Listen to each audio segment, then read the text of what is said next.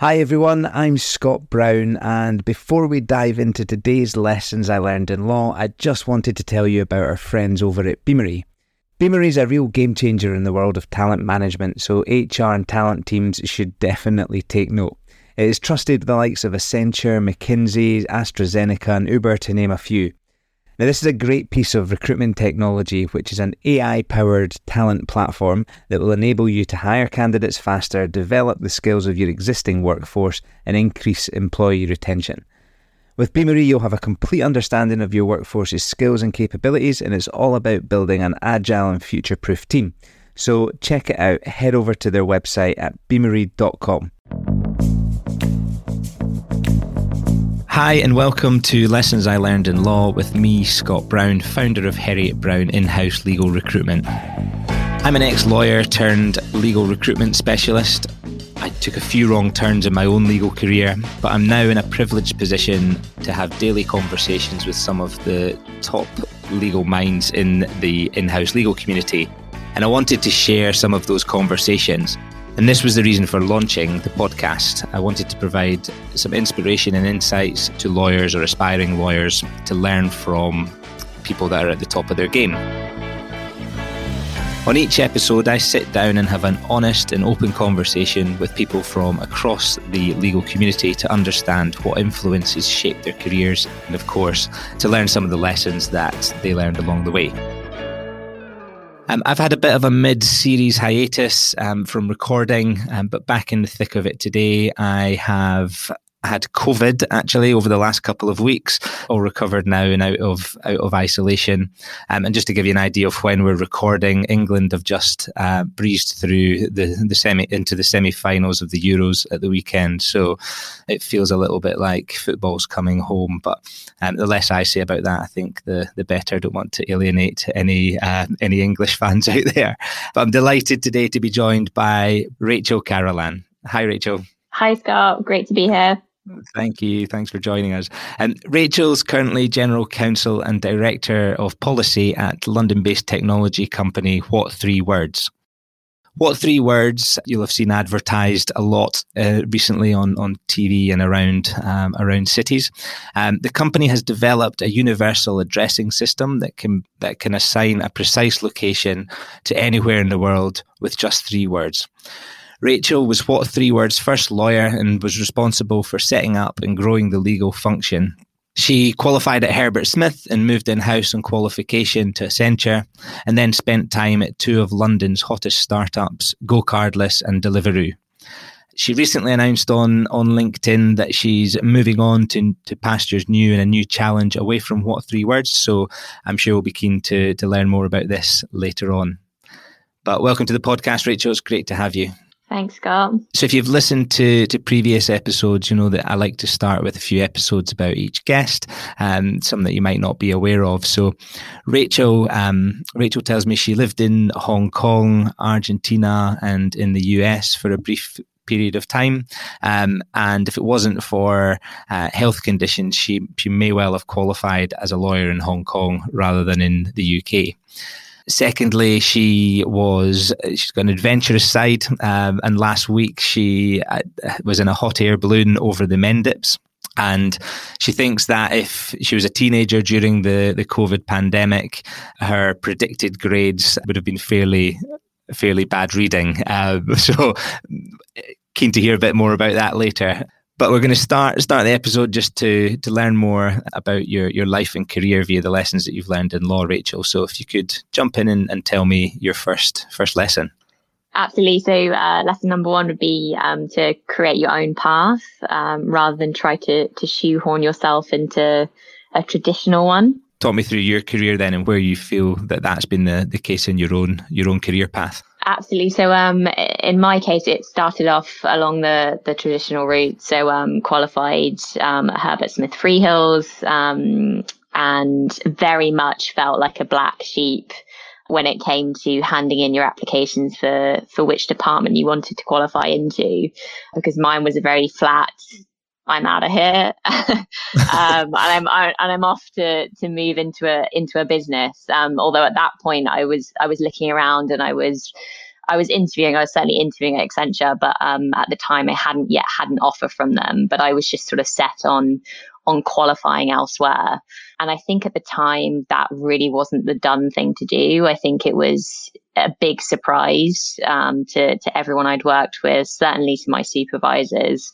And it very much made me feel like a bit of a rebel, to be honest. Albeit looking back now, I think that's become more and more common these days, and it's perhaps sort of less of a black sheep thing to do. But certainly at the time, that really was not the done thing to do. And I actually didn't have many examples to look to to other people that had done a similar thing and crafted their own role from qualification onwards. Yeah, I think traditional advice, anyway, that I've seen from recruiters is do your 3-5 years black letter law in a law firm, and if you want to move in-house, that's generally regarded as the time to do it. Or I think, like you said, traditionally has been the case. But how did you know that was what you wanted to do? I'm sure there were a few different things. So, I mean, number one, I did a secondment while I was at Herbert Smith in Bank of America, Merrill Lynch, which again is not like anything I've moved into now. I certainly haven't gone to an investment bank. Very different from being in tech, but nevertheless, when I was there, my supervisor at Merrill Lynch gave me a much longer leash, so to speak, than the one I was on at Herbert Smith. And, you know, I'm sure, relatively speaking, the value of deals that I was working on in comparison to her were very low, given sort of how junior I was. But I felt like I was almost thrown in at the deep end with that qualification, in terms of I was working sort of hand in hand with the business and working directly with clients on negotiating high level deals, which I felt like I was someone who learnt best by doing rather than shadowing. And I'd always felt like that. And I certainly also felt with my career that for whatever reason, I felt like I was on an upward treadmill. I wasn't sort of settling for doing things at a set pace. I wanted to sort of take the bull by the horns and really just carve my own way quickly. So I think it's a mixture of those two things. But equally, I'd always had a strong passion and interest in tech, and felt that I would satisfy that interest area more if I was to work, as I say, sort of hand in hand with people that were working in that area and that weren't necessarily lawyers. Yeah, I understand. And what got you into law with that interest in tech that you had? In terms of what got me into law, honestly, there's no sexy answer to that one. I think I honestly didn't know what I wanted to do, I think. And I think it was one of those careers where if you were good in certain areas, it was sort of the career to consider. And I'd certainly sort of progressed in subjects that perhaps made you a better fit for law, albeit I don't subscribe that there are certain subjects that would make you a better lawyer anymore. And I did a degree in law and sort of didn't think as much as I perhaps should have in terms of other careers at that time. So went for that sort of initial training period and decided actually I can do this, but maybe not in the traditional route of spending sort of 3 years post qualification at a law firm. I can definitely make a career out of this that I will readily enjoy, but I'll do it my way. That's good. Yeah, good to pioneer in that way and have the confidence to do it and go out and back yourself to move into the areas that you enjoy. How much thought went into that? I enjoy these areas. That's what I'm going to pursue. I certainly always knew that the areas that I enjoyed the most were the areas where I was interacting directly with both sort of counterparts on big deals, so other companies, but also where I was helping teams and business people get things done. I was never someone that enjoyed sort of more of a back office role that was thinking about something and doing research for long periods of time, but not actually ever really applying that to anything or sort of interfacing with people on a day-to-day basis. So I thought a long time about that and what sort of career and certainly what sort of business would suit me the most to take forward those interest areas. And I feel like my moves since then have definitely taken all of that into account. Mm. Did you ever consider at that point not being in the law, moving away from a legal role?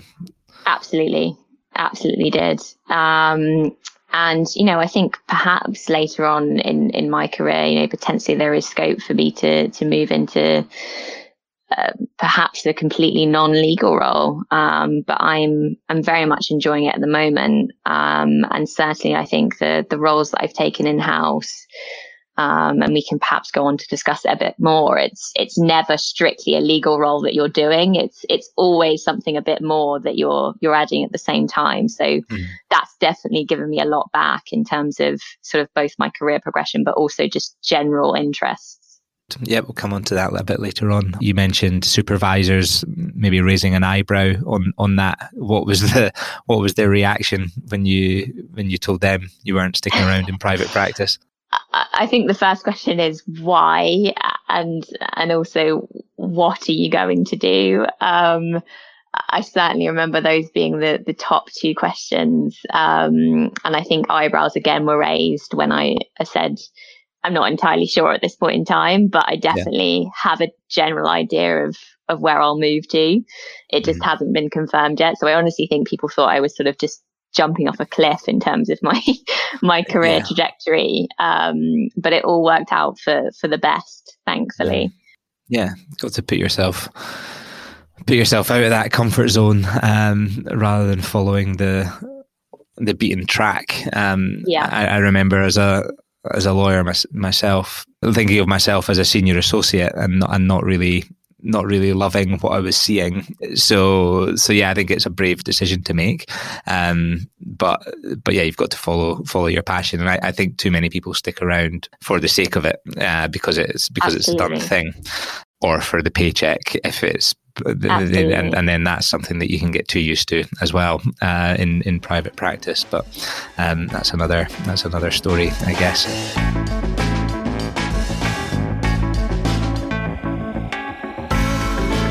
Moving on to your second lesson, could you share that with us, please? The second lesson is it's possible to add value as an in-house legal counsel beyond strictly your traditional legal role. Tell me a bit more about that. Where did you first learn this?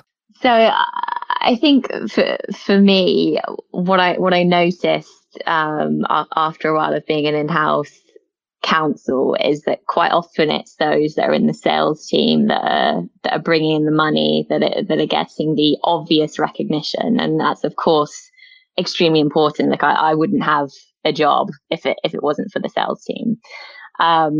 But I think it's important for everyone to have recognition. It's certainly a depressing thought to be sort of constantly churning out work and doing it at a very high standard for no one to recognize that.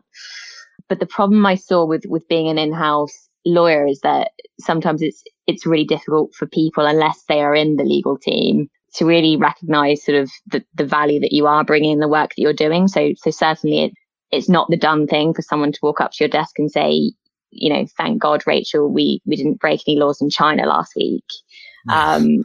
Thanks for spending, a month thinking about how we launched into China and not break any laws. Or, the ICO isn't investigating us this month. Well done for being on top of all of the global privacy laws. Like that just doesn't happen.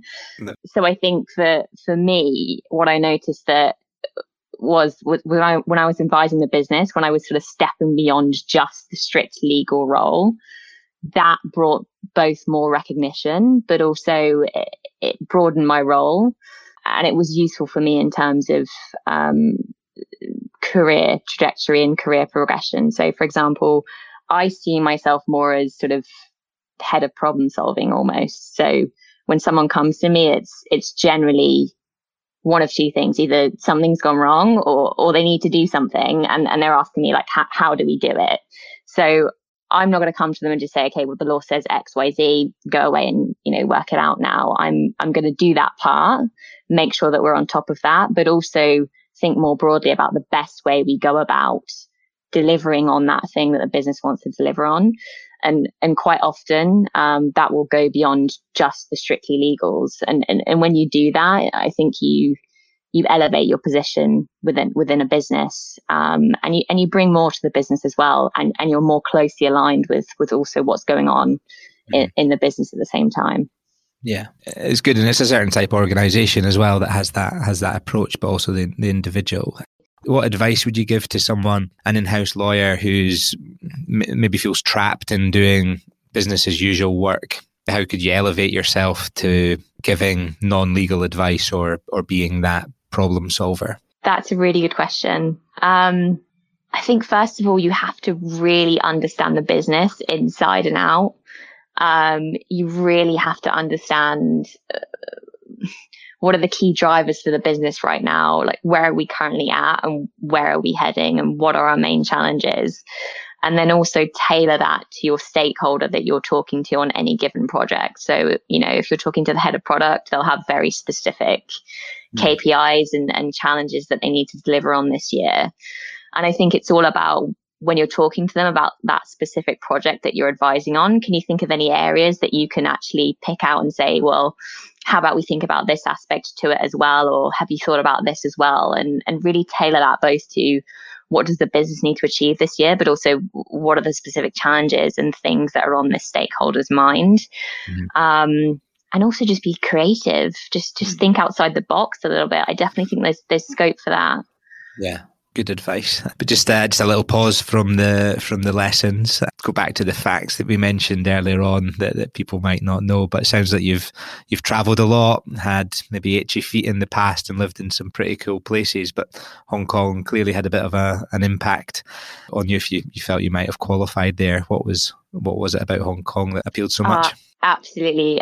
So I studied in Hong Kong for a year. When I was at university, had the best time of my life, but actually visited with family just before that as well, and applied to the University of Hong Kong alongside all of my UK universities. And I actually got an offer, but I remember the main lecturer, basically one of the head lecturers in the University of Hong Kong, saying to me, you should probably go to Warwick if you've got an offer from Warwick. And I think that's just strictly because they were thinking, okay, you probably want to be an English qualified lawyer one day. And it was a well-rated university in Hong Kong. So I definitely sort of took that advice on board, but equally looked to where I was potentially going to go in the UK and could see that if I worked really hard in my first year, I could do a bit of both. So I could get a UK law degree, but equally do that year in Hong Kong. So there was definitely a time where I was considering just going out there and doing my whole degree in Hong Kong. That didn't play out just due to sort of life events, but that was almost on the table for me. And there are definitely sort of times where I look back and think, should I maybe have done that? Because it's definitely a very, very special place to me. Nice. I've never been, but travelled through it. Stop and reload. But yeah, heard I'm sure some amazing things. It's changed a lot now. I go back quite a lot. Not recently, obviously, just due to various things, but it's certainly changed a lot from when I was there. But it's an amazing place. We had someone working with us last year, a law student that was helping us out at Harriet Brown, and she had started the year studying an exchange year in Hong Kong, but I think pre-COVID there was all the riots going on, and then COVID forced her to relocate back to cut the year short and be back in Europe. But yeah, also said some pretty amazing things. But in Argentina, what was your time like there? So I was there to study Spanish actually, but I didn't spend so much time studying Spanish in the end. I spent most of my time, I think, making friends and drinking red wine. And I have zero regrets about that, actually. But that was the aim. And it ended up, as I say, just being sort of a brilliant time tasting wine. It sounds pretty good. Time well spent. Red wine and steak. Exactly. I think in Argentina, exactly. well priced. One of the previous guests, Randall Barker, he's worked in a number of overseas jurisdictions as an in-house lawyer. Thinks that law is a great career for travel. Would you agree with that? Well, I haven't experienced that myself personally. I think I've got a couple of ties to the UK currently, but I've definitely, had the good fortune of traveling with my job. So I've definitely been posted to various entities that we have abroad. So I did that actually quite a lot more with Deliveroo previously, and certainly been involved with expanding to different jurisdictions and hiring in-house teams within those different jurisdictions. I've also got an Australian in my team currently.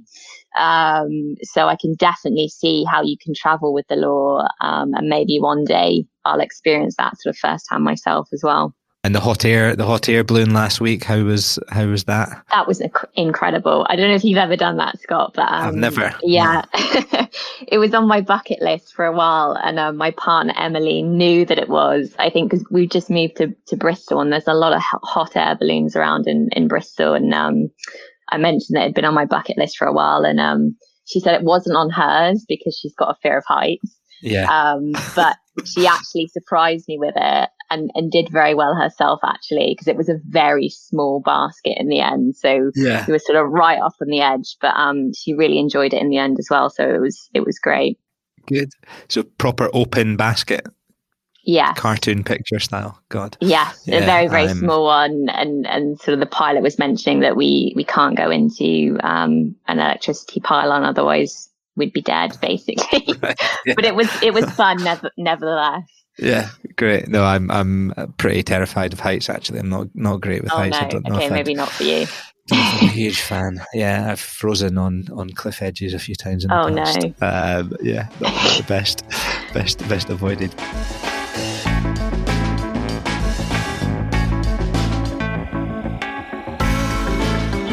On to lesson number 3. What's your third lesson? So third lesson is, in a B2C company, try to make legal part of the brand identity, and also be very careful what your legals say. You've clearly worked in quite a few or a couple of consumer focused businesses. How have you gone about doing that then, making it part of the brand? So I think this is a lesson that really came to the forefront for me at Deliveroo, actually, specifically. And I think that was because we found ourselves in a position where some of our contracts ended up in the press. And they actually ended up in the press, I think, within my first month of joining the company. So it was a real eye-opener for me that, something which on the surface you think no one's going to bother to read this. This is all quite boring. Can actually end up being a great news story. So ever since then, I've made a real effort to think through, okay, what angle to this is press worthy? And equally, who are we as a business? What are our values, and how are we reflecting that in our contracts and in our T's and C's? I think it's really natural as a lawyer to just go full belt and braces and just, make your T's and C's as strong as you possibly can, throw in stuff that you'll never think of ever using just for the sake of it. And actually, I think that really poorly reflects on your brand when someone does pick that apart. And I think in today's world that's very much driven by social media, so a few tweets can end up in a headline. I think it's more important than ever to be looking at what your legal terms say and making sure that's actually reflective of who you are as a company. Mm-hmm. Yeah, under the microscope on all levels and businesses like that. Absolutely. Has it been something? Is that something that's also filtered through it? What 3 words? Definitely has. So in both good and bad ways. So we've had a lot of compliments about our privacy policy. Right. So we've had people complimenting us on how well written it is and how it puts them at ease. But equally, fairly recently, I would say, sort of an action that I had to take in defending our IP ended up in a TechCrunch article, which was another surprise, actually. So that was a new one. I didn't expect that to end up in the headlines, but it did. Thankfully, it was the right decision for us to make in terms of it was legally the right decision. There were various sort of drivers at play which weren't picked up in the article. But again, it was just another eye opener for me that something you think is going to go unnoticed won't always. Yeah. No bad publicity, I suppose, sometimes. Exactly. We hope. That's great. So just moving on, we spoke earlier about your announcement on LinkedIn the other day. You're leaving What 3 Words? Yes. So I've been at What 3 Words 3.5 years. Had the great fortune of building up an amazing legal team, one that I think is perfectly capable of carrying things on post me leaving. And I've been involved with so many things. It's been a real roller coaster, and I'm leaving it in a really great place. And I'm on to a new challenge in health tech. So that will be a new area for me, and one that will, I'm sure, be an amazing learning experience. Yeah. Different sector, but yeah, consumer focused business in that sense as well. And you're hiring, or What 3 Words are hiring your replacement. So we'll share the link when we're posting, when this goes out. I think that'll still be going live. But your profile is a general counsel within the technology space. Are there any resources that have helped you along the way to get there that you would recommend people looking at? Absolutely. So for me, network, I think, is key. So building up a strong network. One of the ways you can start that is to attend tech events in London. I mean, it's obviously difficult during COVID, but hopefully in the next couple of months we'll start to see more and more networking events. I think also, following the general tech press, so getting to know what businesses are out there, what they're doing, what moves they're making. I'd also say, on top of that, tools like Crunchbase will give you a great idea of, which companies potentially that are based outside of the UK are thinking about expanding into the UK and everything else. Mm-hmm. Good tools for seeing what's going on and having an interest in the space, I think, is critical. Thank you, Rachel. That just about brings us to the end of the episode. But thanks for taking the time to join me today and walking us through your lessons. It's been great to sit down and chat with you. Thanks so much, Scott. Really enjoyed it. Great, and good luck in the new role and bringing things to a close at What 3 Words. I'm sure you've left it in great hands. Thank you. Certainly hope so. Thank you for listening to Lessons I Learned in Law. If there's a subject or someone that you'd like to hear more about or more from on the podcast, please get in touch. You can contact us at hello@heriotbrown.com or connect or drop me a message on LinkedIn. If you've enjoyed listening, please rate, review and subscribe to the podcast. But until next time, thank you.